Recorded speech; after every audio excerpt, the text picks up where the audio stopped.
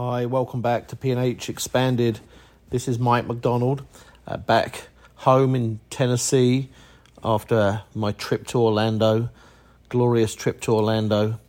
Thoroughly enjoyed that, and I enjoyed meeting all the people that I met, who I approached and approached me, and the people who appreciated my work and told me so. That just means so much to me, and was the coolest thing. And to know and be reminded that, you can put out some work and people all over the country, all over the world, read it. And that was so much fun, feeling accepted by so many Arsenal fans.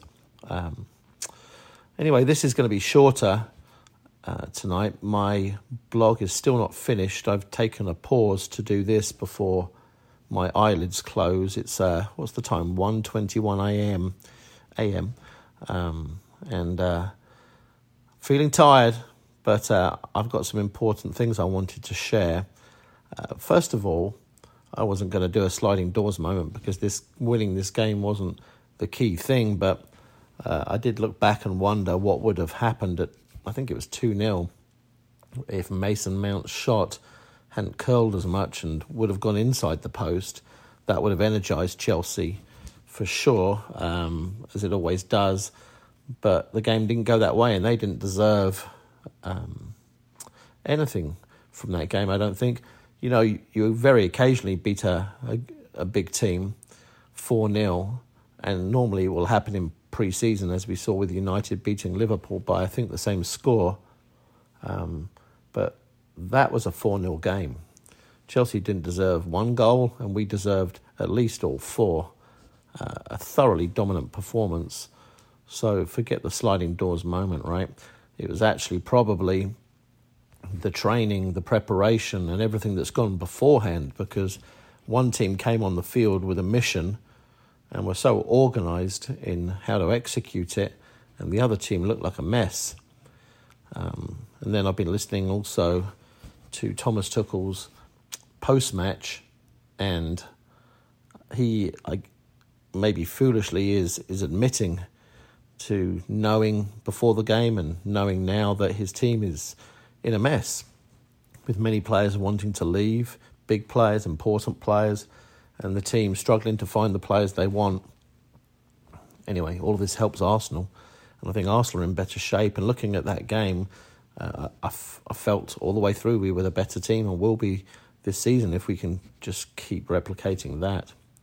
The positive that I wanted to mention was in regards to the coach, and I think it's now becoming clearer, certainly to those who were doubting Mikel Arteta, as I think we probably all have at one point at least in his time at Arsenal. I had one episode where I wasn't sure, didn't really vocalise it, but I wasn't sure. But I'm reminded now, looking at our team ready for this season, that when he came to Arsenal, he might not have had managerial experience, but the experience that he did have was unique.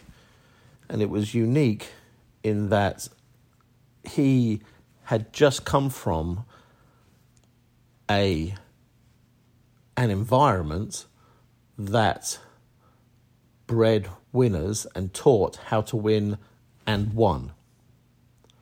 And he was there for a fair chunk of time to understand how that works.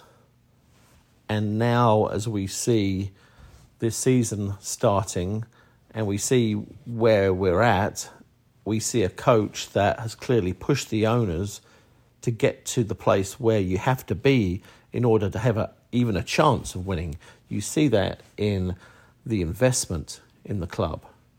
And I'm sure Mikel Arteta is probably the driving force behind all of that, the common denominator in everybody getting their ducks in the same row.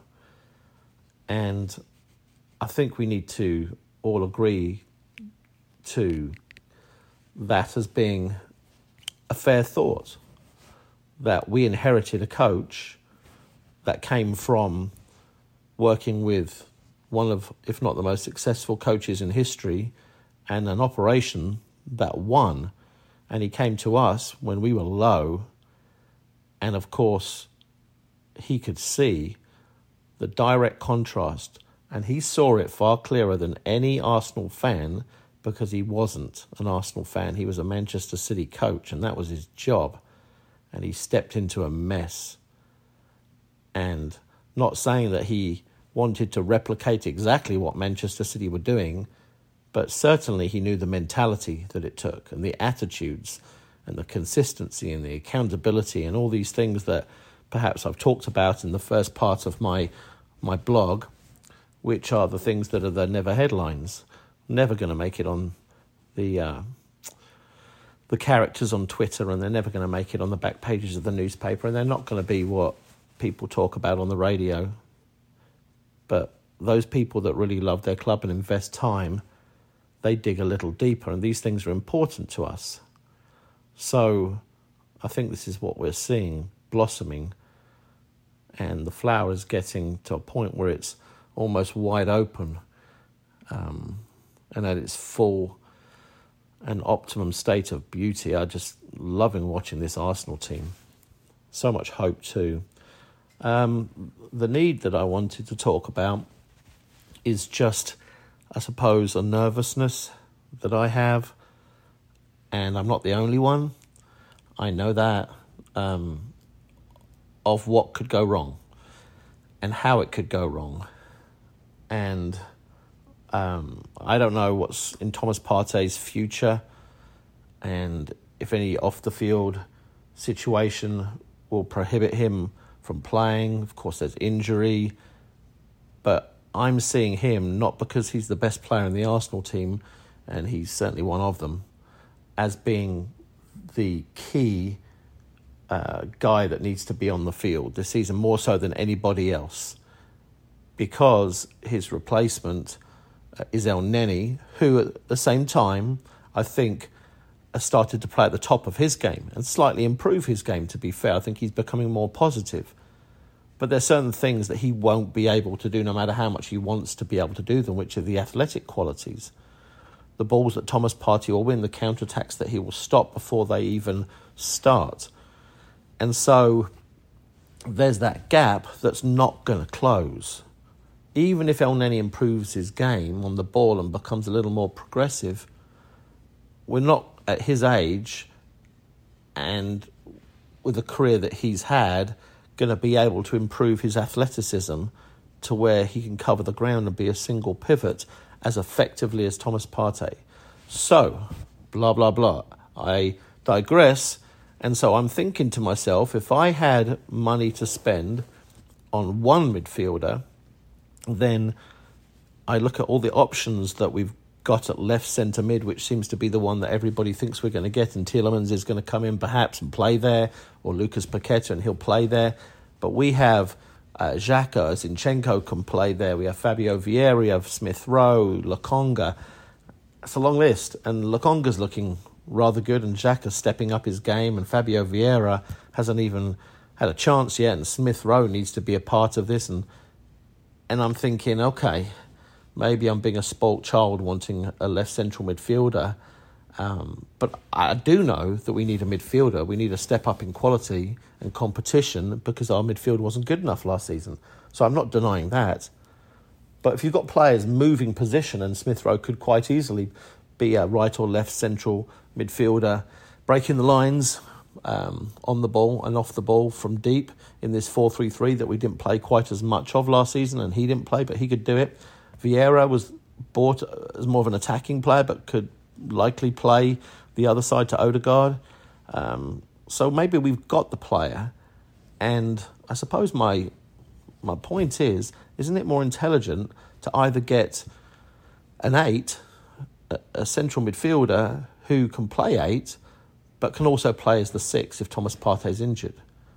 And ideally, you obviously want somebody better than Elneny, that's the whole point. But you need somebody that can do both, because the player I'm going to throw out to you is Frankie de Jong. And, of course, Manchester United have been courting him all summer, and they haven't been able to pull it off, which is rather hilarious. And I'm not so sure that he's going to stay at Barcelona. I watched the game tonight, and, of course, the kid never loses the ball. He's just so press-resistant and got so many different tools in the box. What a player. Potentially the best central midfielder in the world, in my opinion.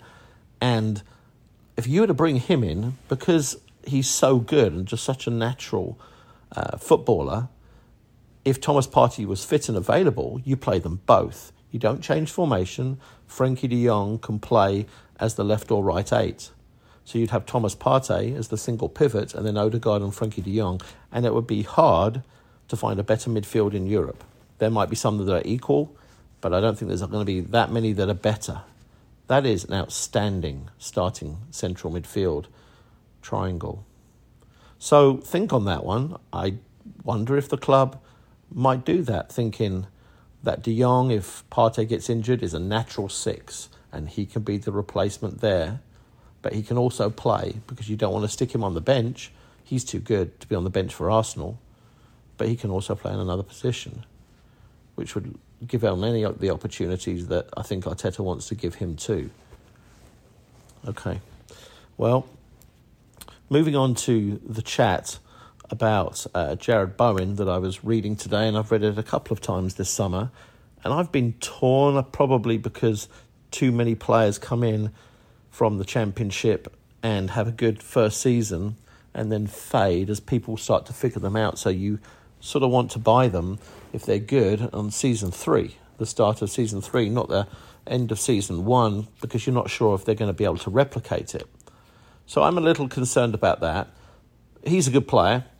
His statistics were up there with Saka's, really close to each other statistically. But here's the thought that I think we all need to consider. And certainly we can wonder how Arsenal feel about this. Do we want somebody who's better than Martinelli, Saka and Smith Rowe, who, let's say, are our 3 options at wide forward? Because if you get somebody better, then one of those 3 is likely going to dramatically lose playing time. And I know that all Arsenal fans want to retain all 3 of those players. So is that what you want to do? Because those 3 will likely get better and better and better. Is it more intelligent to get somebody who's as good? Is their equal? Or right at that level? And so the player, like a Saka, feels the pressure of having another England international who's fighting for his England shirt and his Arsenal shirt and is pushing him. And that's good for our team. And we've got the rotational option, support in that position. He can play on the left if needed as a lefty, but I think we're looking to buy an inverted right winger with a left foot.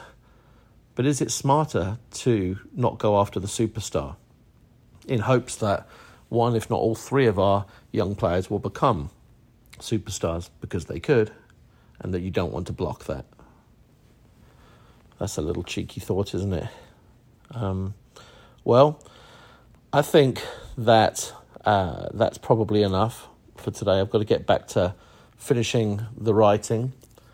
So excited about the season, and looking forward to the game on Saturday. I think it's an early wake-up call for us in the US, but Sevilla are going to be in trouble if we can produce that level of performance again. And maybe we can donate Pepe to them after the game. Cheers.